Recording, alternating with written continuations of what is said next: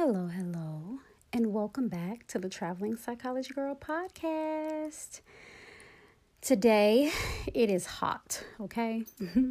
It's like 84 degrees outside, and we've had a lot of rain and very humid.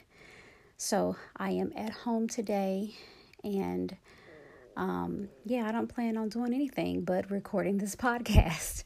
But I am excited because today on the podcast is going to be a little bit different because I'm going to talk about a production that I have going on at the end of the month.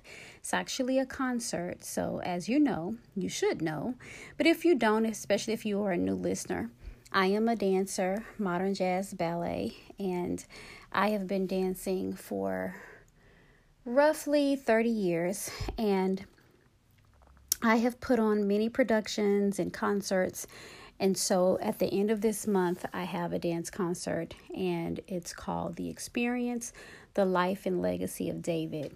And so I thought that it would be pretty cool today if I could kind of talk a little bit about what that means, what the life and legacy of David means. I'm not going to pull a whole bunch of scriptures out today. I will tell you where you can find these stories that I'm going to talk about. It's going to come from 1st and 2nd Samuel in the Bible. And so you can read all through both of the books. And you will be able to find what I'm talking about here today. But David left a legacy. And he lived a life that the good parts of it we should pattern ourselves after, but the bad parts of it is still something that we can reflect on based on our own personal experiences, especially that we are a flawed human race. To start the story of David, it's best to go all the way back to the story of Saul.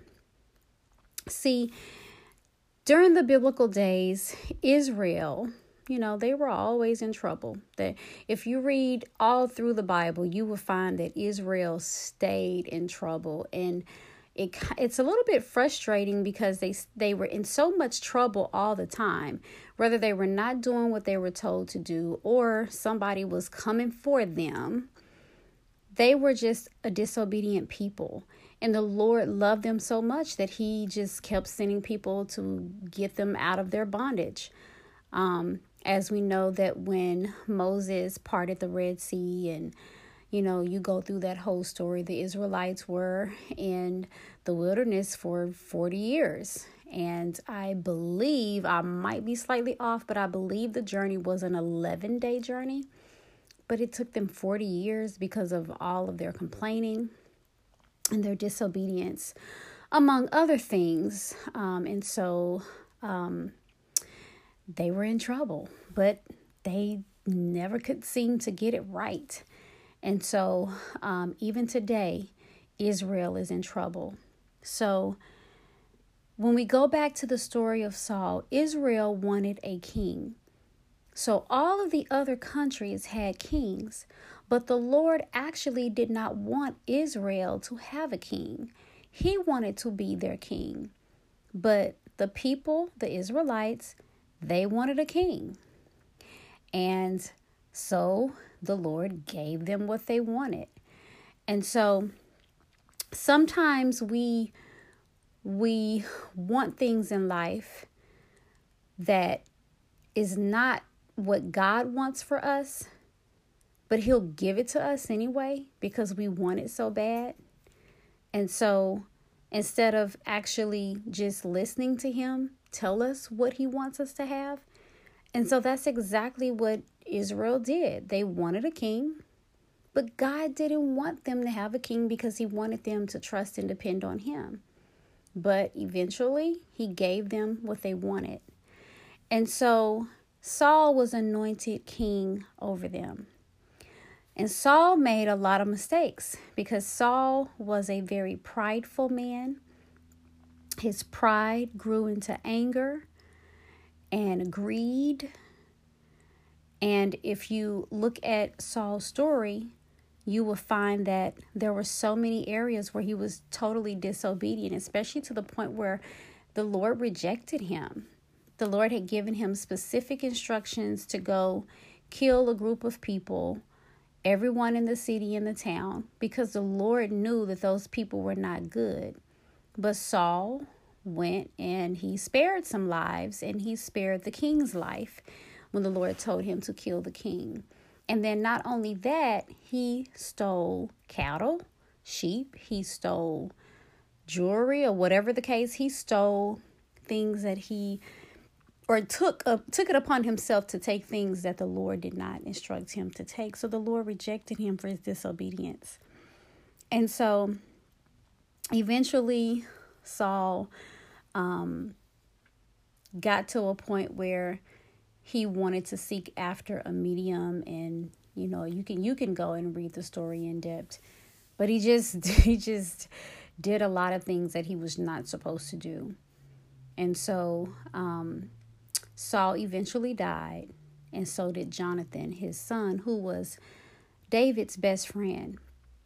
But in the midst of this, David was serving Saul. As a matter of fact, Saul had an evil spirit that the Lord would allow to come upon him. And David would play the harp, and through playing the harp, the evil spirit would stop tormenting Saul. It's a lot of mysteries there. David was in allegiance. He fought for Saul, and he won many battles. But then eventually Saul was jealous of that, because a group of people said, you know what? Saul killed hundreds of men, but David killed thousands. And he didn't like that. His pride got in the way, his ego, and he caused David to be on the run. And he was after David. But David never rejected Saul. God had rejected Saul, but David never did. He still honored Saul as his king. And David had many times he could have killed Saul, at least twice. But I'm even thinking that the kind of man that David was, as strong as he was, he could have found other ways and other opportunities to kill Saul, but he just never did, because he was loyal to Saul. Soon after Saul dies, David becomes king. But David has a whole lot of wives and a whole lot of chicks on the side. And he meets all of these women, and he has so many children with them. And I kind of want to go through a few of the women that he met. I want to deal particularly with Abigail and Bathsheba. Abigail was married to a king who was, just wasn't a great king, to sum it up. And he was drunk all the time. And long story short, the king dies. And David was coming for, everyone that was there, coming for that whole kingdom. But Abigail, once she heard, she took some things, some bread and some other things to David to meet him halfway. And she honored him. And because of this, I'm going to assume that David was attracted to her, because he was really a womanizer. And so after her husband died, he went and took Abigail as his wife. We all know the story of Bathsheba, where she was on the roof taking a bath. David saw her. He sent for her, and he slept with her. And during this time, if a king said that you were going to be his wife, if a king took you, there was nothing you could do about it, because you did not deny the king. You could lose your life if you said no to the king. So after he gets this woman pregnant, he calls in her husband. Now, her husband was a mighty man of God, was fighting for David in war, and he would not sleep with his wife And he actually stayed at David's door because he was loyal during this time of war. But when David realized he couldn't get him to go sleep with his wife, he arranged to have him killed. And the Bible doesn't talk about the pain and the agony that it put Bathsheba through. Because as you know, later on down the line, they lose their firstborn child. And that was Bathsheba's only child at the time. That was her first son. And he didn't make it because of David's sin. So she mourned and she cried, I'm absolutely sure, just as much as he did. But he repented. And somebody, a prophet had to call him out, but he repented. He did not hold pride. And the Lord had forgiven him. I want you to see that though David has a lot of things going on, he's always turning back to the Lord. He's always thinking about what he's done. And if someone brings something to his attention, he addresses it. But he's a womanizer. He's taken in all of these women. So he has plenty of women on the side. So come to find out in my research, David had 21 kids that we know of that are mentioned. 21 kids. 21. And out of all 21 kids, he had one girl. Her name was Tamar. Now I'm about to show you how the sins of the father goes on to the sons because his children were off the chain. Okay? They was off the chain. And so Tamar was raped by Amnon. And I'm hoping I'm pronouncing it correctly because I did look this up. But she was raped by him, and it was her half brother who was in love with her. Sickening, right? He was in love with her.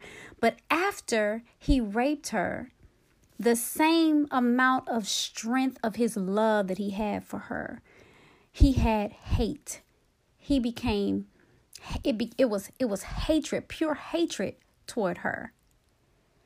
And so, guess what? David did not handle this situation very well at all. He did not handle it like a loving father. And he abandoned her.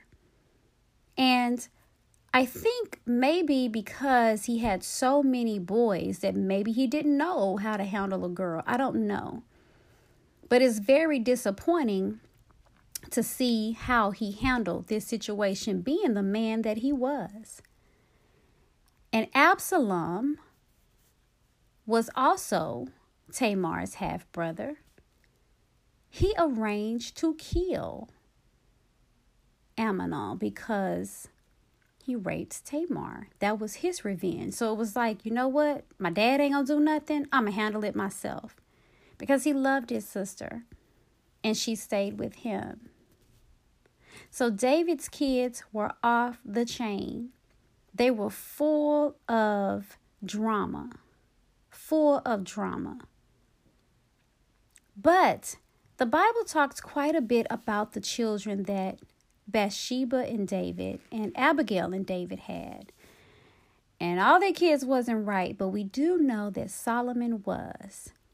Thus, the book of Solomon. And Solomon became king once David's time was up. There's even a part in here where when it was time for Absalom to die, because he wasn't that great of a person either.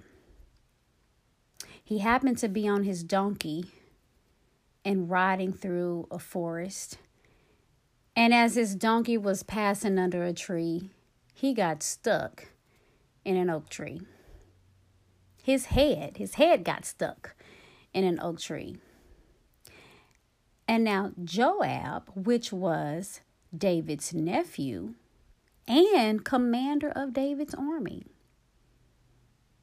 he went and shot 3 darts through the heart of Absalom while he was hanging from the oak tree. Can you imagine all of this drama going on in your family? This is a lot of drama. But these things were happening, and there was so much more. I could only touch on a bit of it. But all throughout, David is repenting. He is writing songs of repentance, songs of sorrow, songs of distress. I think about when he had fought a whole bunch of folks. And this is around when Ahab and Jezebel. That's a whole nother story. You can actually go over to Encouragement from Kristen's Backyard. And I have an entire podcast. I think it's something about raccoons, because I compare raccoons to Jezebel. But it is, I talk about the entire story of Ahab and Jezebel. But it's amazing how he was winning all these battles, right? He was winning all these battles. But when Jezebel heard what had happened, she threatened David. And David became distressful. And I've noticed in other places in the Bible where people were fighting and they were winning wars, war after war after war. And then one woman said, a woman, caused them to fear. That's really interesting and amazing to me.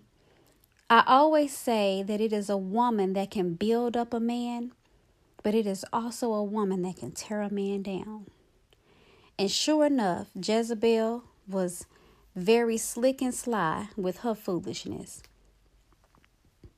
But David was always going before the Lord. If you read the book of Psalms, you will find everything that David went through in 1st and 2nd Samuel. It is in the book of Psalms, because during all of his distress, he was writing about it. He was writing poetry. He was writing songs. He was praying. He was a man after God's own heart. And God blessed him.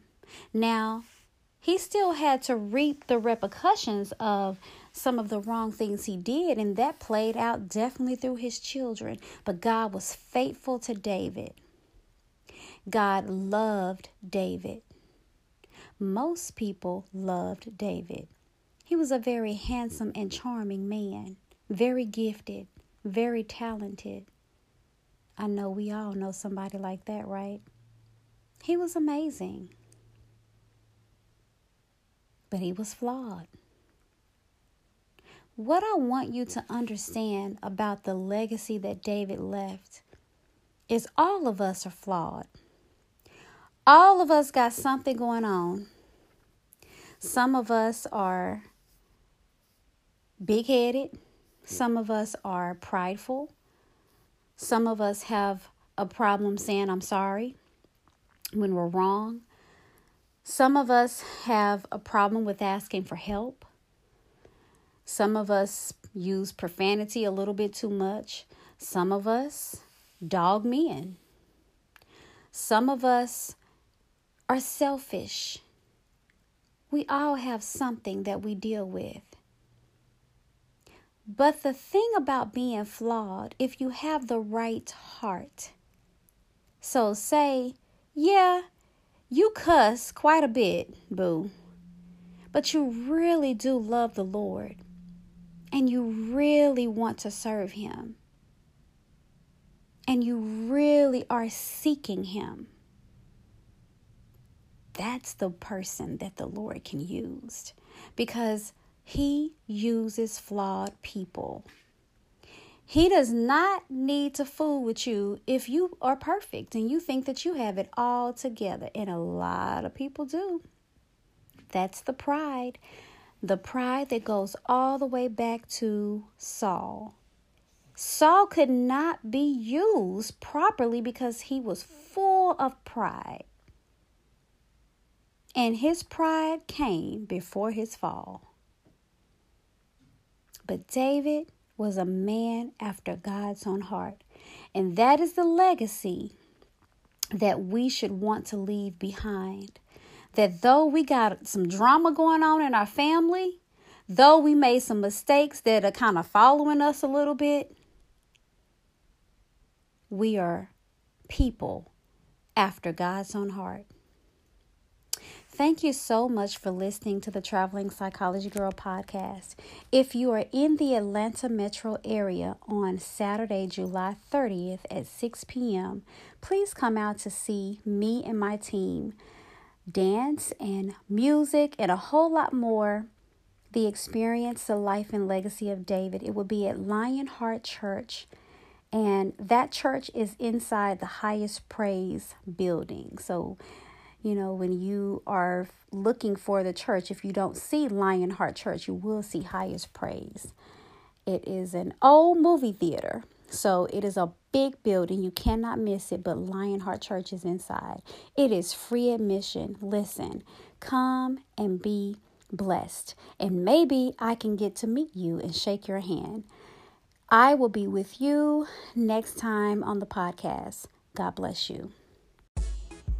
Hi, this is Kristen, and thank you so much for listening to the Traveling Psychology Girl podcast. Please go over to www.travelingpsychologygirl.com to visit my offers. Also, check me out on Instagram at Traveling Psychology Girl. God bless you, and I will be with you next time.